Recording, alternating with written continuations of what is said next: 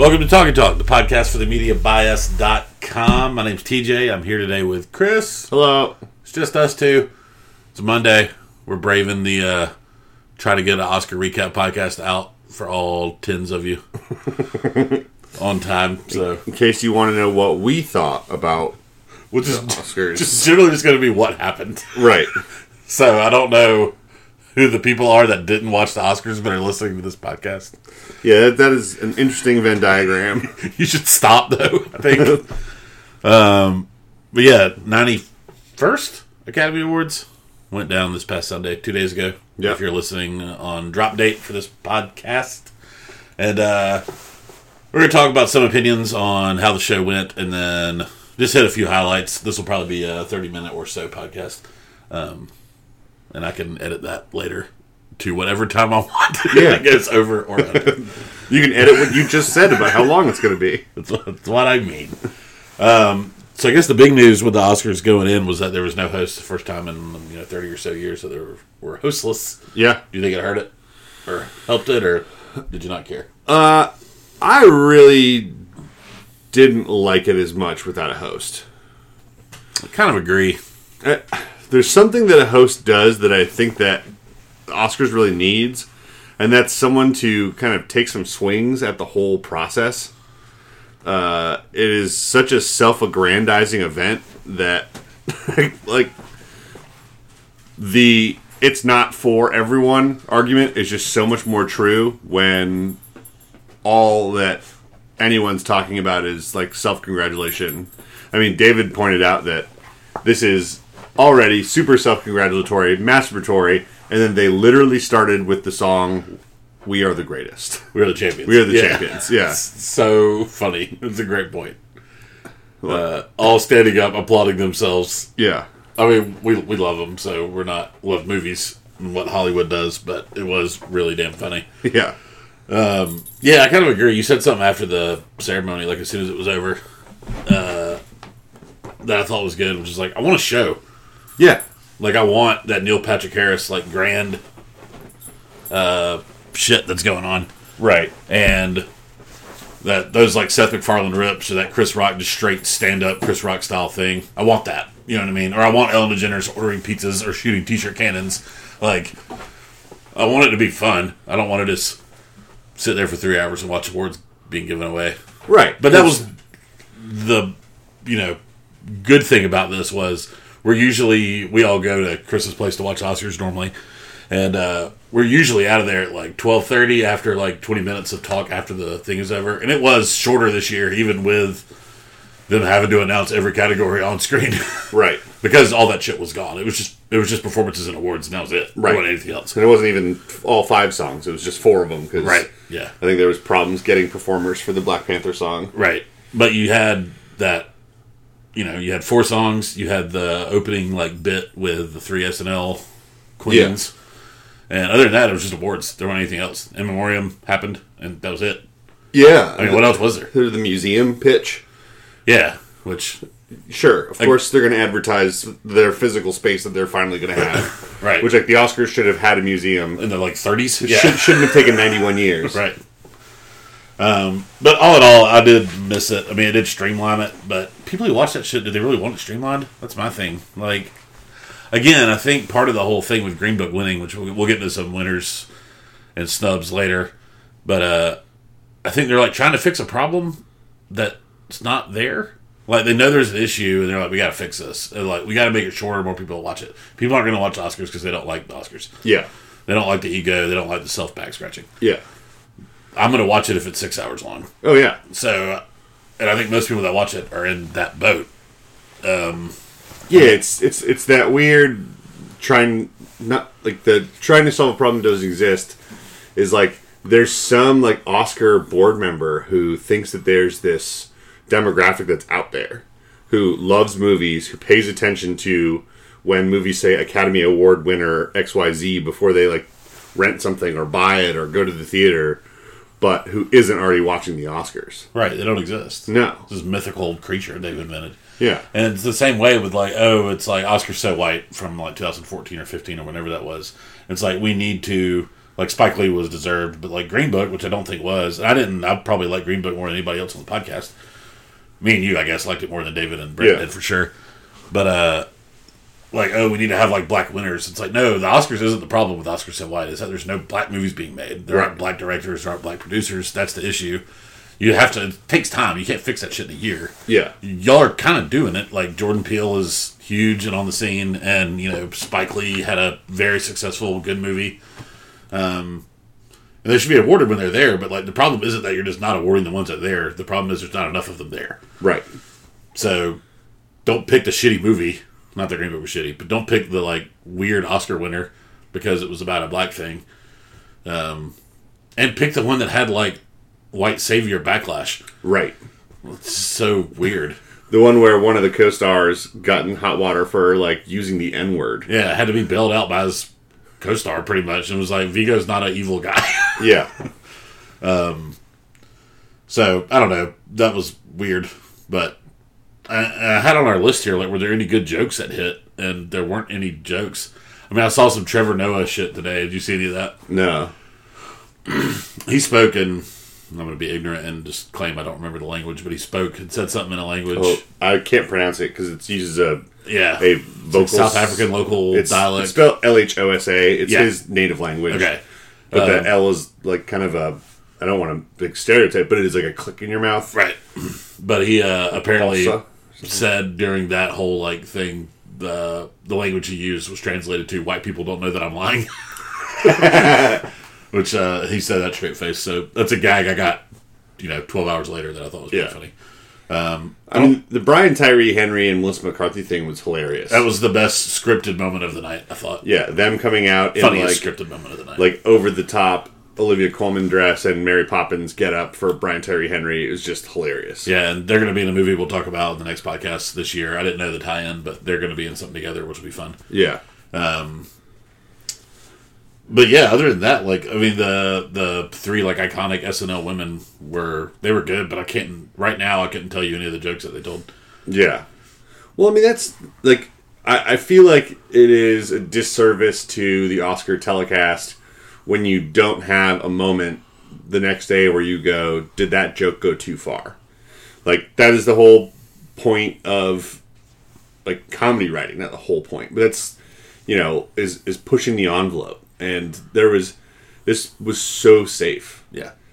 And whoever their like creative vision was behind this, it just felt so neutered.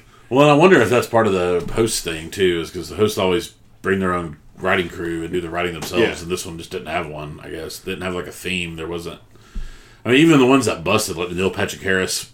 Remember the like safe in the back? I've got the Oscar winner. Like it busted. Wasn't funny. It didn't work, but it was something. You know what I mean? Right. But as far as performances go, they were also fairly forgettable, except for the one that was shot like a movie. Yeah. Which David messaged us before the podcast, wanted us to mention that it was directed by Bradley Cooper. That whole shallow performance was, which makes sense because it was beautiful and awesome and well done. Yeah, I mean, it felt like a scene plucked out of the movie. Yeah, them coming up out of the crowd, like at first I was like, and then I was like, oh, this fits. Yeah, it worked. By far the best performance of the show, though. I thought the Gillian Welch was great. I was about to say, I wouldn't say by far, because I thought that was a really good performance of when a cowboy trades his spurs for wings. Right. I thought that was really good. Their harmony was just beautiful.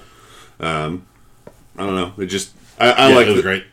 I liked that a lot more hearing it on stage at the Oscars than I did hearing it in the movie. Because it's a pretty song without the like slapstick context of the film, But honestly, I mean, like I'm a fan of what Jennifer Hudson's talents are. She's really good at what she does, but it was forgettable. Yeah, and same with Bette Midler. I was like, yeah. Well, I mean, I think both of those songs. I also, not that I'm going to stand too hard, but that's the thing that "The Place Where Lost Things Go" from Mary Poppins Returns isn't the best song in that. Yeah. But the song that I like the best in that is the one that's kind of like jaunty and upbeat and is like the kind of fun, like telling stories about fantastical characters. Like that'll never get the fucking Oscars, right? Like they didn't even nominate Everything Is Awesome, or they didn't give it the award, which it deserved that year. Yeah, that shit was great. That was a great performance. Yeah. But to get to some of what happened awards wise there, We mentioned earlier Green Book won Best Picture, which wasn't a huge upset. It was like odds second behind Roma, but still felt like it. Like I never thought it was going to happen until it happened. David called it. Yeah. David had a ridiculous night, by the way. We'll let him talk about it next podcast he's on, but he would have top 10 Gold Derby. Oh, he didn't submit the ballot? Nope. What? I'm an asshole. I always do on Gold Derby because they have the number one person on the podcast. I'm always like, a free press for us. But yeah, David had Green Book win in screenplay too. Yep. And that he missed 3. He missed Skin, which was the live action short winner. Yep. He missed Olivia Colman, which 0 experts on Gold Derby had her winning. Wow. Everybody had close. It was the biggest upset in Oscars in a long time. And I forget the other one he had. Editing was Bohemian Rhapsody, which was also a surprise. Yeah, one of the. I mean, that was Brent's kind of throne, but I agreed with him. It wasn't edited well. No. I wonder if there's something that we don't know that Ace knows, where the editing, where the film was in much rougher shape. So I had that thought too, kind of like the Christopher Plummer getting a nomination last year. Like I wonder if they were like, oh, he had a film that was shot by one director for all but 2 weeks, and then shot by somebody else, and he made it like coherent. But it's not coherent. Yeah, that's the thing. Like I didn't understand how time traveled in that film. Yeah, it was. I mean, friend of the site, Mike, he didn't get to see all the Best Picture nominees, but his preferential ballot was like the 3 movies he'd seen, and then he put in like, and then any order of the other 4, and then at the bottom, Bohemian Rhapsody. Right. Yeah. And that's the other thing about Green Book that's so sad is that it's getting all this shit, day after, but it's not the worst nominee this year. Yeah. So and just to piggyback off of that, you will be hearing me talk about this during Watch List when we're back to our normally scheduled programming. This is basically our big exhale for the year because Oscars are finally over. I get to watch whatever I want. It's great. Yeah, Kelly was like, "What should I watch?" And I was like, "I hear Umbrella Academy is great. Like, we should watch that." Which before undertaking like season 1, episode 1 of a TV show would have been just unheard of. Right. But I'm gonna go back just in backlash to Green Book and try and watch all the Best Picture winners. Not in any order, but just as I can find them. Apparently Hoopla's got a lot of Best Picture winners from like... Yeah, I've seen that. Back in the golden age of movies? What is that called? Yeah. Okay. But it's got... I think Canopy's got wings. So I'm gonna be pressuring someone in school to give me their Canopy login. Yeah, I've got one, so we're good. All right. But... Yeah, so I'm going to watch those because... Yeah, I want to, too. I want to undertake that with you because I did some stupid, like, BuzzFeed quiz while I was lying in bed. It was like, how many of the last 30 have you seen? And I'm missing one, which is the English Patient. So I was like, oh, I should wrap that up. I think I'm missing, like, 4 from the last 30 years. Yeah. And it's, like, Chicago and English Patient, which is on Netflix now, so you could start tomorrow. And I forget the other one. But The Artist, we talked about that. Oh yeah, that's right. Because I have what that movie is about. I have zero initiative to start it, even though I know it's supposed to be fantastic. Yeah, it's a good watch. But something's got to be worse than Green Book for a winner. Yeah. I mean, I think like Shakespeare in Love is close. But again, like, they're 3-star movies. They're not like shit. You know what I mean? Oh, yeah. I mean, and Green Book is a fine movie. Yeah, me and you argued for Mahershala Ali to win an Oscar for it. Like, adamantly. So, yeah. The movie that, in my opinion, should have won, and I think most people thought should have won, was Roma. It didn't win Best Picture, but Alfonso Cuarón did go 3 for 4. Yeah. Had a good night. Foreign language, cinematography, and director. Really impressive. And again, you made a good point of, that makes sense. Like, that's all his... That was his baby. You know what I mean? Like 100% through and through. It's like it's what I was arguing on the Oscar podcast we did. It's, Green Book. The best things about Green Book are Mahershala Ali. The best things about Roma are Alfonso Cuarón. So where he can get nominated, fucking give him the award. Right, yeah. I guess he missed out on writing too. But that movie, the screenplay, not its like strongest suit. Not that it was bad at all, but just not a lot of... I haven't looked at that script, but not a ton of dialogue in that movie. It's also interesting because I've heard a lot of stories about them filming that movie, and I don't think that there was... I mean, there's obviously a screenplay that he's working off of. Sure. But it was not a well-circulated screenplay to the point where because he was a cinematographer, because he was the director, because he was the screenwriter, he was telling actors the day of what they were shooting and would give them their like lines that day. Nice. So, would tell them the scene, and of course they had like the larger script, but they had no idea. Yeah. So it's I don't know. It was an interesting choice, and maybe that's why. But part of the reason why I was nominated for screenplay is because it was kind of a difficult screenplay to work with. Yeah, I can see that. And I know that some of these nominations are insular like that, like what we all assume is what happened with Bohemian Rhapsody getting editing. Right. Yeah. Biggest upset of the night, though, is not Green Book. Oddly, it's Olivia Colman taking Best Picture, which was not undeserved. She was phenomenal in The Favorite, and probably had the funniest non-scripted moment of the night. Her speech was terrific, even though I only understood like 80% of it because she was talking not because she's British. She was just so excited. Yeah, and it was such an upset. I'm sure she knew, right, that she wasn't supposed to win, in air quotes. That award. And Glenn Close was like gorgeous in her. Whatever that word I'm looking for is. She was super grateful for. I mean, that was the line I remember from Olivia Colman's speech is like, "Glenn, you're my idol. It wasn't supposed to be like this." Yeah, that was really great. But that's the biggest acting upset in a long time. Olivia Colman winning Best Actress, and on the other side of the lead actor, you have Rami Malek, first Arab American ever to win the award. Which is cool. Yep, and he was good. Yeah, and his speech was good, and it was important. He's Egyptian, right? Yeah. Okay. Yeah. He's first gen American. Yeah. So his parents were born in Egypt. Yeah, he and Lucy Boynton make an adorable couple. Yeah, that's great. I didn't know they were an item until last night. I didn't know either. Apparently it was also a big hubbub at the Globes because he brought her there also and had a similar speech. Nice. But, yeah, it was, Rami Malek is a great actor, Bohemian Rhapsody aside. Yes. And I hope you're okay, Rami. If you're listening, apparently he took a big spill walking off the stage right afterwards. Medics came. Oh. Yeah. But he was laughing in the pictures I saw. Okay. But I don't know if he could have laughed with a broken ankle. You know what I mean? And just been like, God damn it. I wonder what Rami Malek looks like laughing. Yeah, I listened to an interview with him this morning, actually, with Terry Gross on NPR.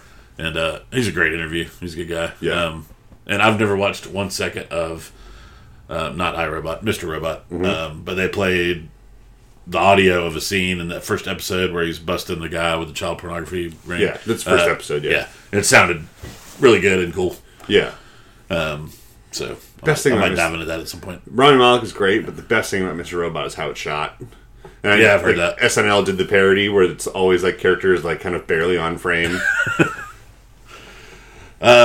More first, this was weird. I didn't know this until after the ceremony, but Regina King initially turned down Bill Street, said she was done with film. Huh. So this is her first film in 9 years. Yeah. Didn't have any rust to shake off. I never saw it, but you did, and you thought she was incredible. Yeah. And they showed, like one of the best parts of the best scene in that movie for her, like... So I was going to ask you later if that was her, like, Viola Davis in Doubt kind of... Yeah. Oh, that's... moment. Okay. It's all that scene. Okay, cool. She's still present in the movie, but it's all that scene. Nice. So, that's awesome that she got to win, got a win there. Spike Lee's first competitive Oscar, somehow. It's ridiculous. Yeah. But well-deserved, and something that I think that was the best of that category, regardless. Yeah. So, it didn't feel like a Departed Scorsese kind of thing. No. Black Klansman had an incredible screenplay, and his speech was great. Yep.